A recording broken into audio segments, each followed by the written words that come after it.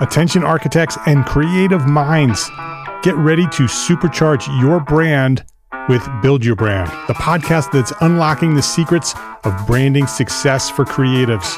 Hey there, it's Mark Arlepage, founder of Entre Architect, and I'm inviting you to join my friend, architect marketing expert Jeff Eccles at Build Your Brand podcast, where he explores the captivating stories of the world's top brands and transforms their lessons into powerful moves for small firm architects and creatives like you. In Season 1, Jeff shares the thrilling tale of Southwest Airlines, where he dissects their journey to the summit and distills it into strategies tailor-made for you. It's important to keep in mind that companies like Southwest compete in the real world, just like you, and face real-world challenges, just like you. You might be surprised at how similar those challenges are to the struggles that you grapple with on a day-to-day basis. Don't miss out on your blueprint for success. Subscribe, tune in, and let's build your brand together. You may have noticed that the very best brands in the world are also known for having somewhat unique corporate cultures. That's often the glue that holds everything together when they encounter those rough spots. We don't do it because it inconveniences the passengers to whom we are primarily dedicated, the short haul, frequent flyer.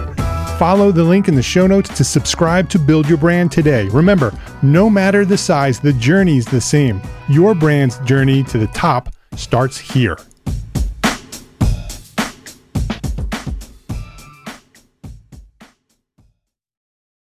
Thank you to BQE, the makers of BQE Core, for their support of this episode. BQE Core is the software that makes it easy to manage your projects and people for maximum productivity and ultimate profitability. Learn more at bqe.com. Context and Clarity has been called a community-based pro practice masterclass for architects. It's awfully high praise, but since we began this journey back in April of 2020, we've certainly grown into a community of small firm architects, all focused on what matters most to their success. And by the way, it doesn't matter if you're the employee of a firm that's dreaming of going out on your own, or you've owned your own firm for 26 years. There's something here for everyone. And that's where you come in. Thanks for listening, and welcome to the Context and Clarity podcast. Every week, we have a conversation with an expert or a thought leader on things that matter most to the success of architects just like you. Then we go backstage with someone from our community and we talk about what we learned, what our biggest takeaways were, and how we're going to apply what we heard to our own businesses. In this episode, we talked to Michael Port. He's the author of 9 books, including Book Yourself Solid and Steal the Show. He's also the co-founder and the CEO of Heroic Public Speaking. This conversation with Michael is another one that's been on my wish list for quite a while. On my website, I have a suggested reading list for architects, and Book Yourself Solid has been on that list since day one. It's written for service professionals like architects, and it's so incredibly actionable. It's part book where you learn great information and part workbook where you put that information into action. So it's learn and apply all the way through the book. I really appreciate it for that fact. Now, when we start these conversations, I always have a rough map of the conversation in my mind and have some idea of what I want to cover and what I think we'll cover. Sometimes the conversations don't exactly play out the way I had imagined. Sometimes, with an ode to Bob Ross, what comes out is a happy accident that goes into wonderfully unexpected directions. You're going to have to listen to this backstage conversation to learn what it was, but we ended the conversation with Michael on a personal epiphany for me that I think may be the key to communicating the true value of your work as an architect. How's that for a teaser? Normally for these episodes, we're joined backstage by guests from the Context and Clarity community. For this episode, though, it's just Catherine and me. Of course, Catherine McPhail is my co-host, and she's an architect and a podcaster from Arlington, Massachusetts. In addition to Context and Clarity, Catherine hosts Talking Home Renovations with the House Maven and She's the CEO of Demios Architects. As always, I'm looking forward to talking about our takeaways from the conversation. So let's go backstage and listen in as Catherine McPhail and I talk about our conversation with Michael Port.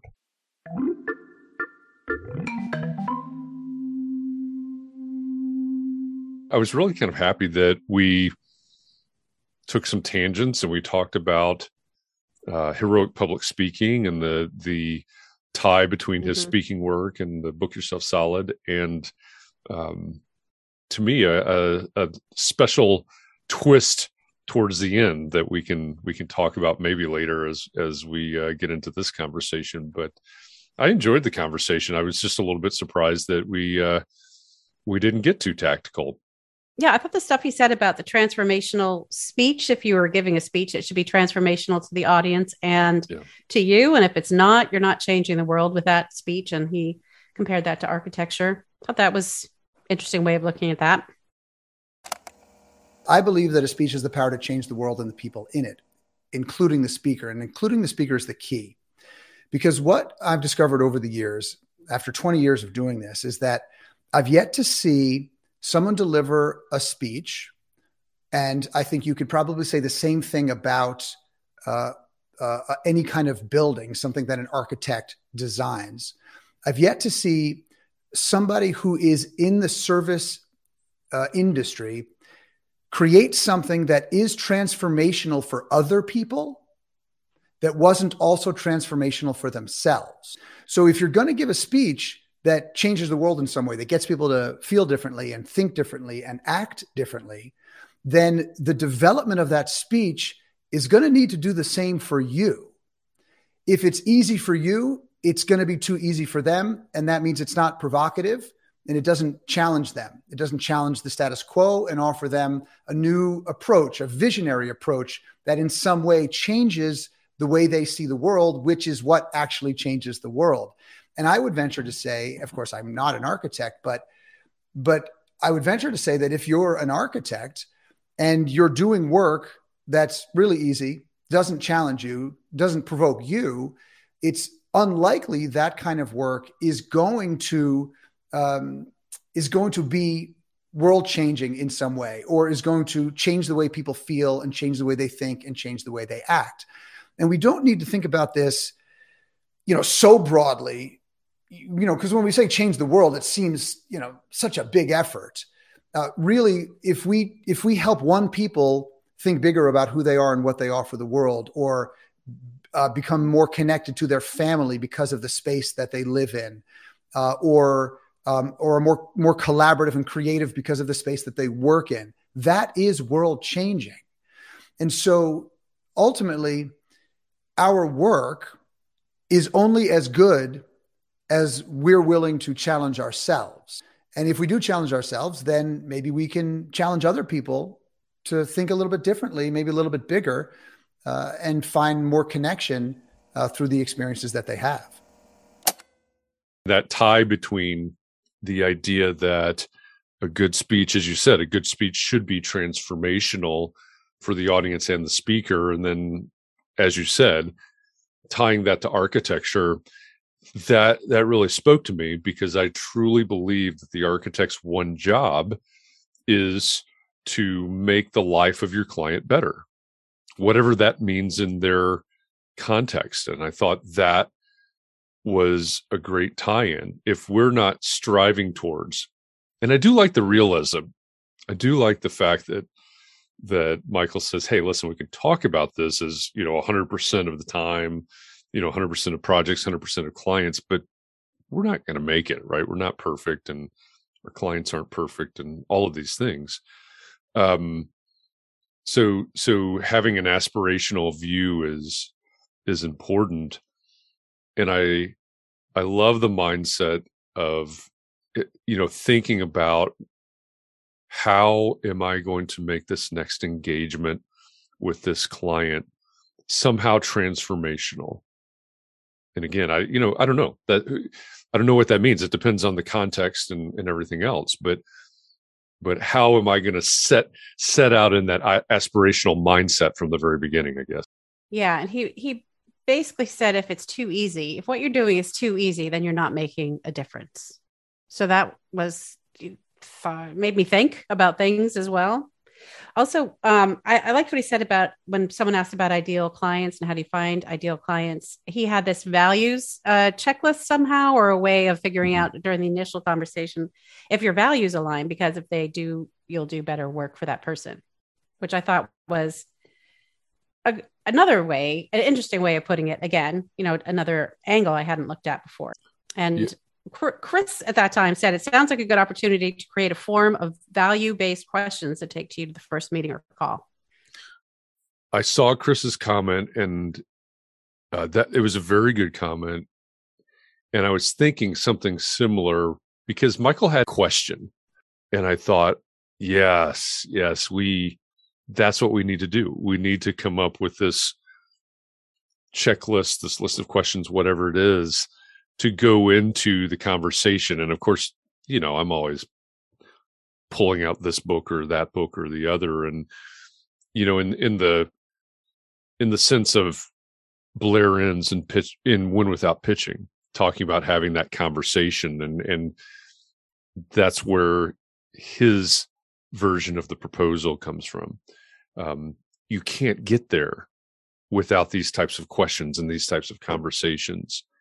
And I also thought about Dan Kennedy's ideal mindset scorecard that he created. And that's a longer story, but I've been fascinated by this scorecard thing that he came up with. And it's like a survey in a way, but you score, based on what your answer is. You fall in this range and that range. And I've gotten fascinated by that. And so I was watching a series of videos where Dan was talking about how he created it, why he created it, and how he used it. And when Michael started talking about, and he threw out that one question, that is very similar to the goal of that mindset scorecard, because what we're trying to do is find the people that we align with.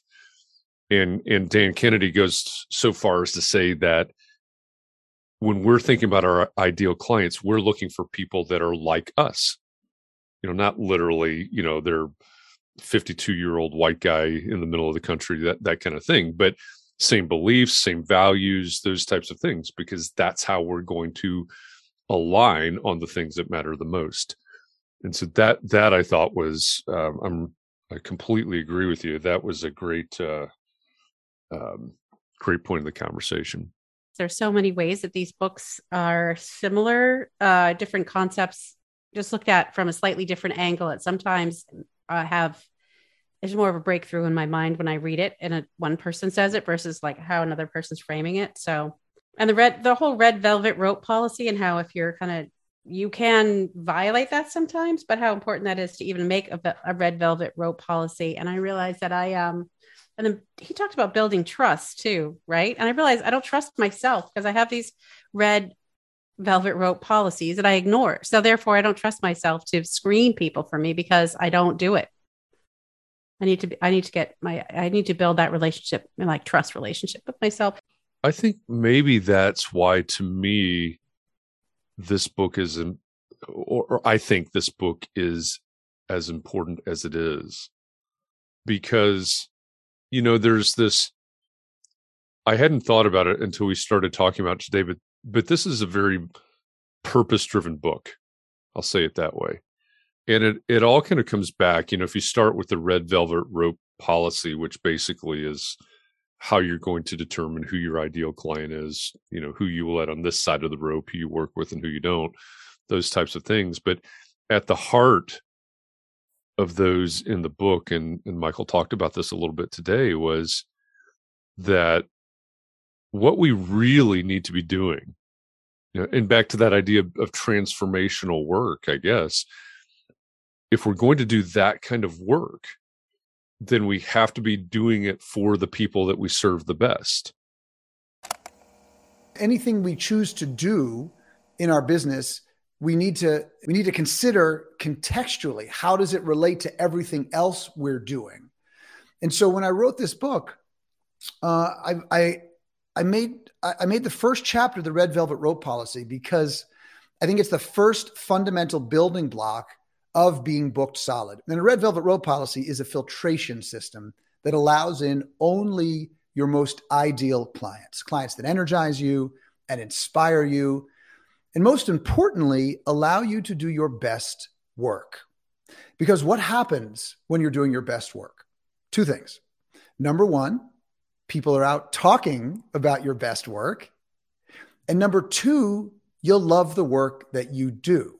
So if nobody's talking about your work, it's hard to pick up business. If you're not loving the work you do, you're probably not going to do great work. So it's very confronting, and which is why I put it as the first chapter, because especially when you're starting, you think, wait, you mean that means I have to say no to some people? I don't understand that. I need the work. I mean, I got, student loans to pay. And yes, I really do understand it. And absolutely, you could have a looser Red Velvet Rope policy, at the beginning, and then you could tighten it up as you go. But if you don't create that policy, then you may find yourself working with dud clients, people that drain your energy, people that make you feel like your work isn't worthwhile, people that make you feel like you want to do bodily harm to them. And you don't want to be in that situation. Generally not a great way to book yourself solid. Part of his definition of ideal client is the people that you do your best work for. And it's hard for a lot of us to say no.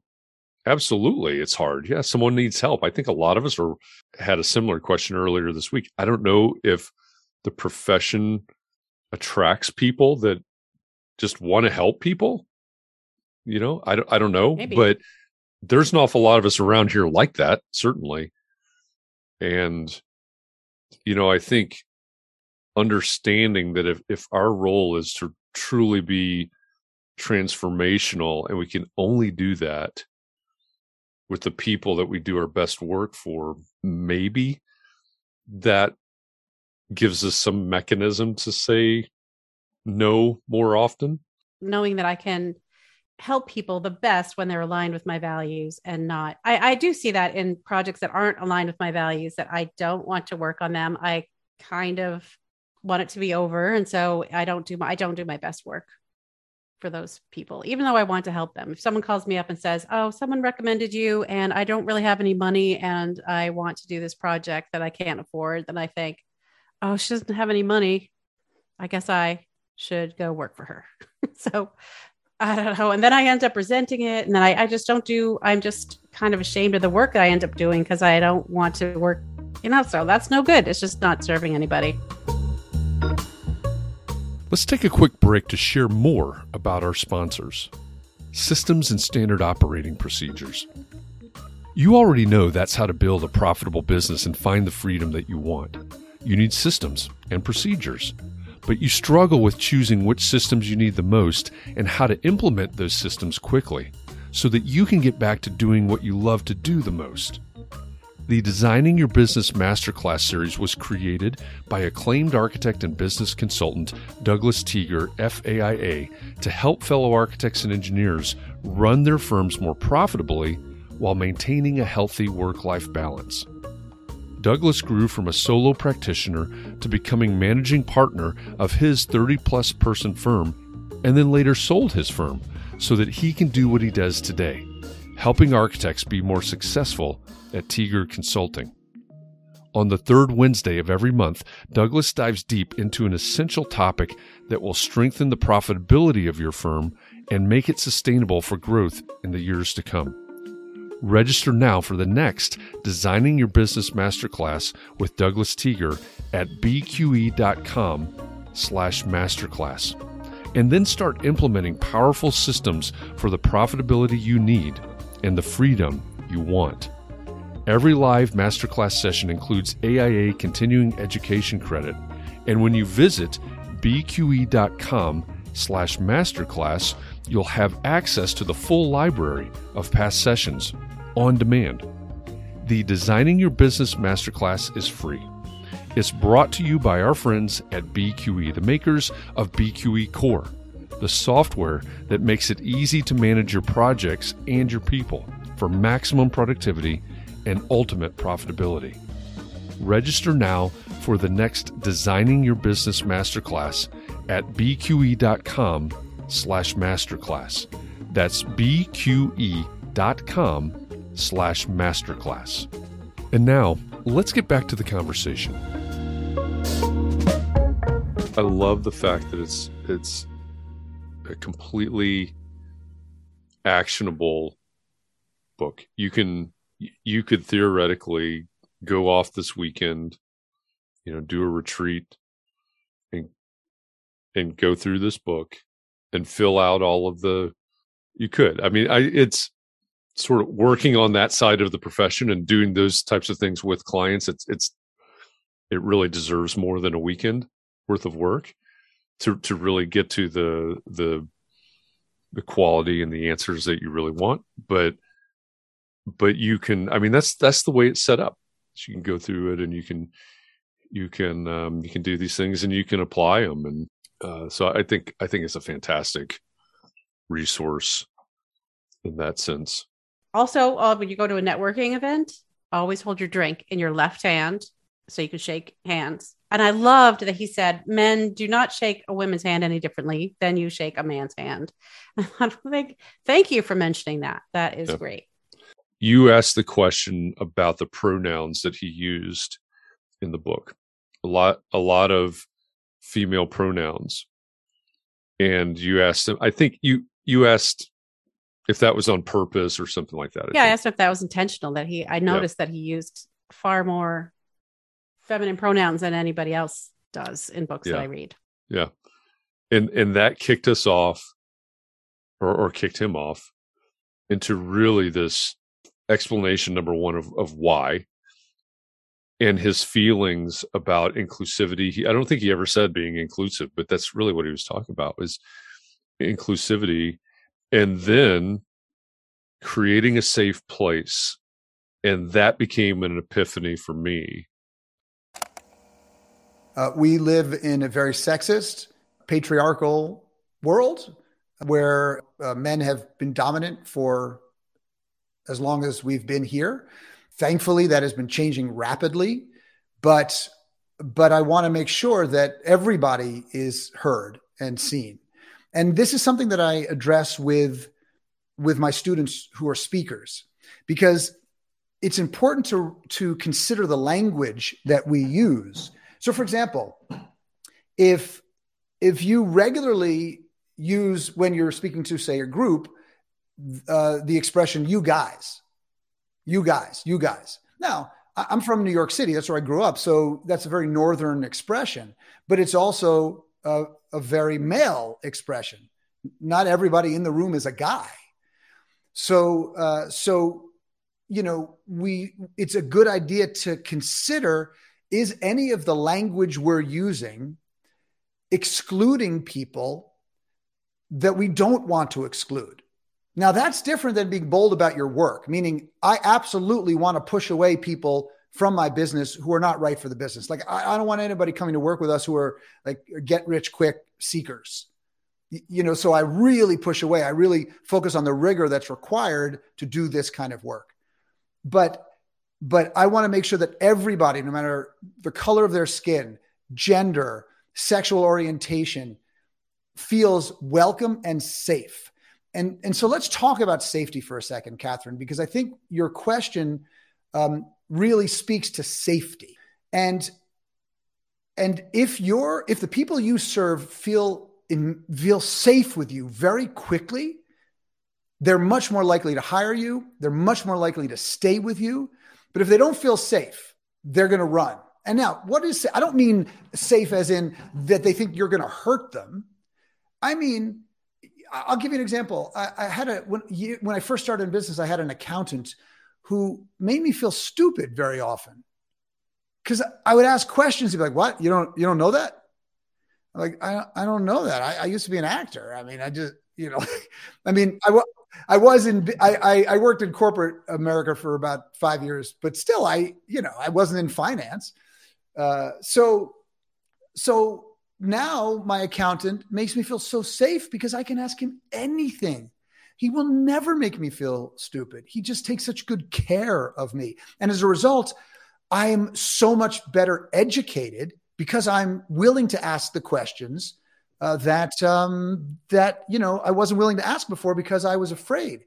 And so we all need to take a good look at our personality and ask ourselves, well, how are we leading out there? Are we leading with arrogance? Are we leading with superiority? Are we leading with defensiveness? Because the clients will pick that up really quite quickly. Now that we've had that conversation, it's not surprising to me at all, but I've never thought about it or heard it framed in that way. But when I think about all the architects that I work with as clients that struggle with client experience or, the relationships or people valuing and trusting them and all these, that idea of creating a safe place as the first step was just that light bulb moment. It's like, yes, if someone is worried that you're going to design something that's out of their budget, just as a super simple example, we haven't done a good job of creating a safe place. We haven't been able to discuss that and really kind of get to the point where everybody trusts that we all have the same goals and things like that. And I thought that was a wonderful way to wrap up the conversation, talking about a safe place. And it started with your question about the female pronouns. So thank you for asking that. Yeah. And then you said later that you felt like maybe when he was using bad examples, he was using more male, letting the males be the examples of what not to do for a change, maybe. I did say that. I think that was afterwards, right? It was just you and I. Michael had already, we weren't live anymore. But I think I did notice that, hey, here's this example. And maybe it's an example of maybe not the right way to do it, the wrong way to do it, or, a negative, some sort of negative example. And I think I noticed that most of those were male. I think I did notice that sort of the here's what not to do examples were mainly male pronoun examples. I don't know if that's the right way to say it.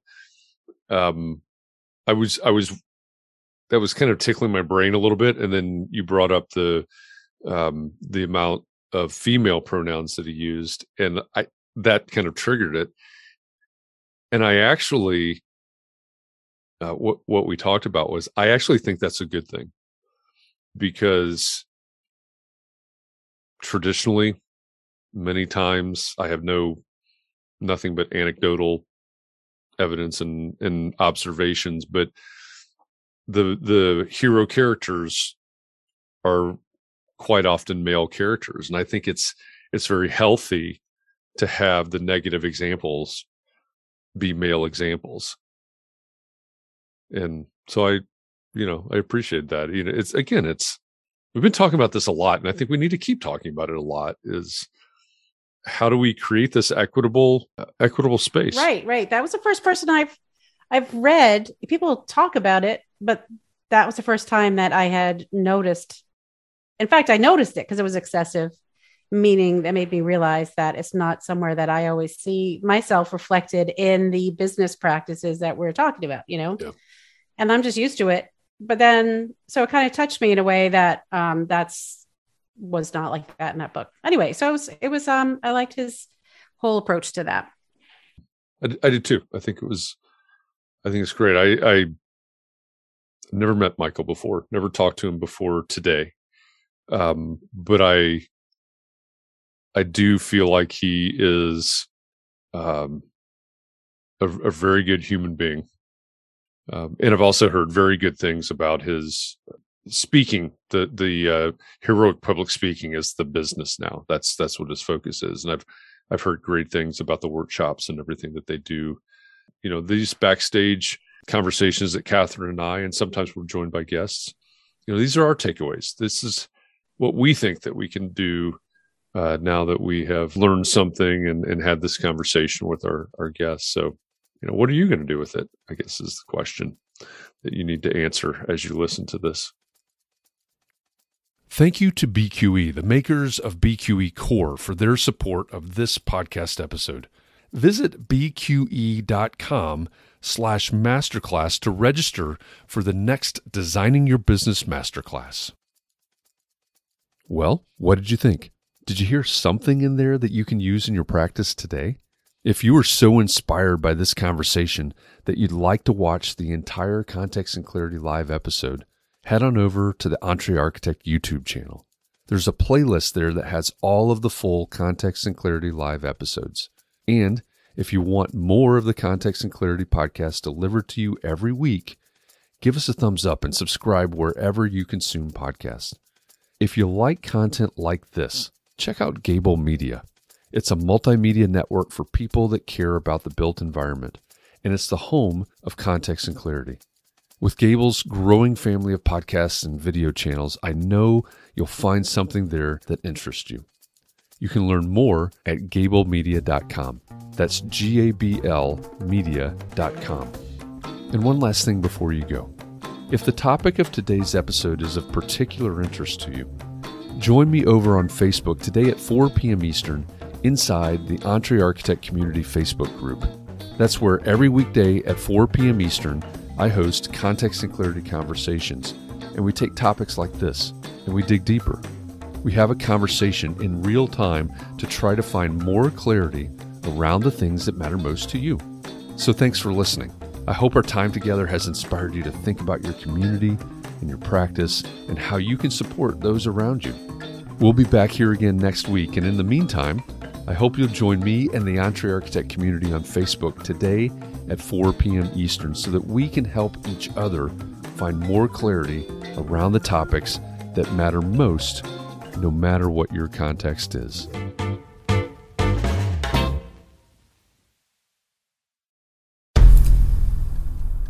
I've mentioned it to my family, but in terms of telling people like, oh yeah, we're doing this, I'm looking for projects. You got anything? I'm not there yet because it scares the shit out of me. Dreaming of launching your own architecture firm? Well, buckle up for a wild ride with Emerging, the podcast that shares what it's really like to start an architecture firm. Where do we begin? We don't even know what type of business to formalize as. Is it an LLC? Is it an LLP? Like, how are taxes? I mean, the list is astronomical. Season 1 featured founders Jeffrey, Lexi, and Chris, owners of Level Studio Architecture, are your fearless guides on this unfiltered journey from napkin sketches to a thriving studio. One evening, stumbled into one last dive, we sat at the bar and pondered our postgraduate futures. Amidst the conversation, a napkin became the canvas for our aspirations, sketching plans and milestones, sealing our heartfelt commitment and shared dreams.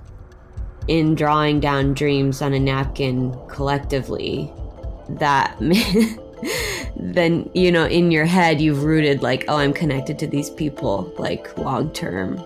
The process of starting an architecture practice brims with excitement and challenges, demanding meticulous planning, flawless execution, and unyielding resilience. I kind of hate the term because it's so overly used, but I think everybody knows imposter syndrome. And I think it's so real to this day. I don't know if it's with everybody, but with me, I'm always questioning like, us? Can we do this? Are we ready to do this? Are we prepared? Can we do it? Did we just decide a name? We did it, guys. Oh my God. One that came out of nowhere. Woo! It came out of nowhere. I liked it. I saw it. Ready to turn your aspirations into reality? Follow the link in the show notes to subscribe to Emerging and chart your own path to architectural success.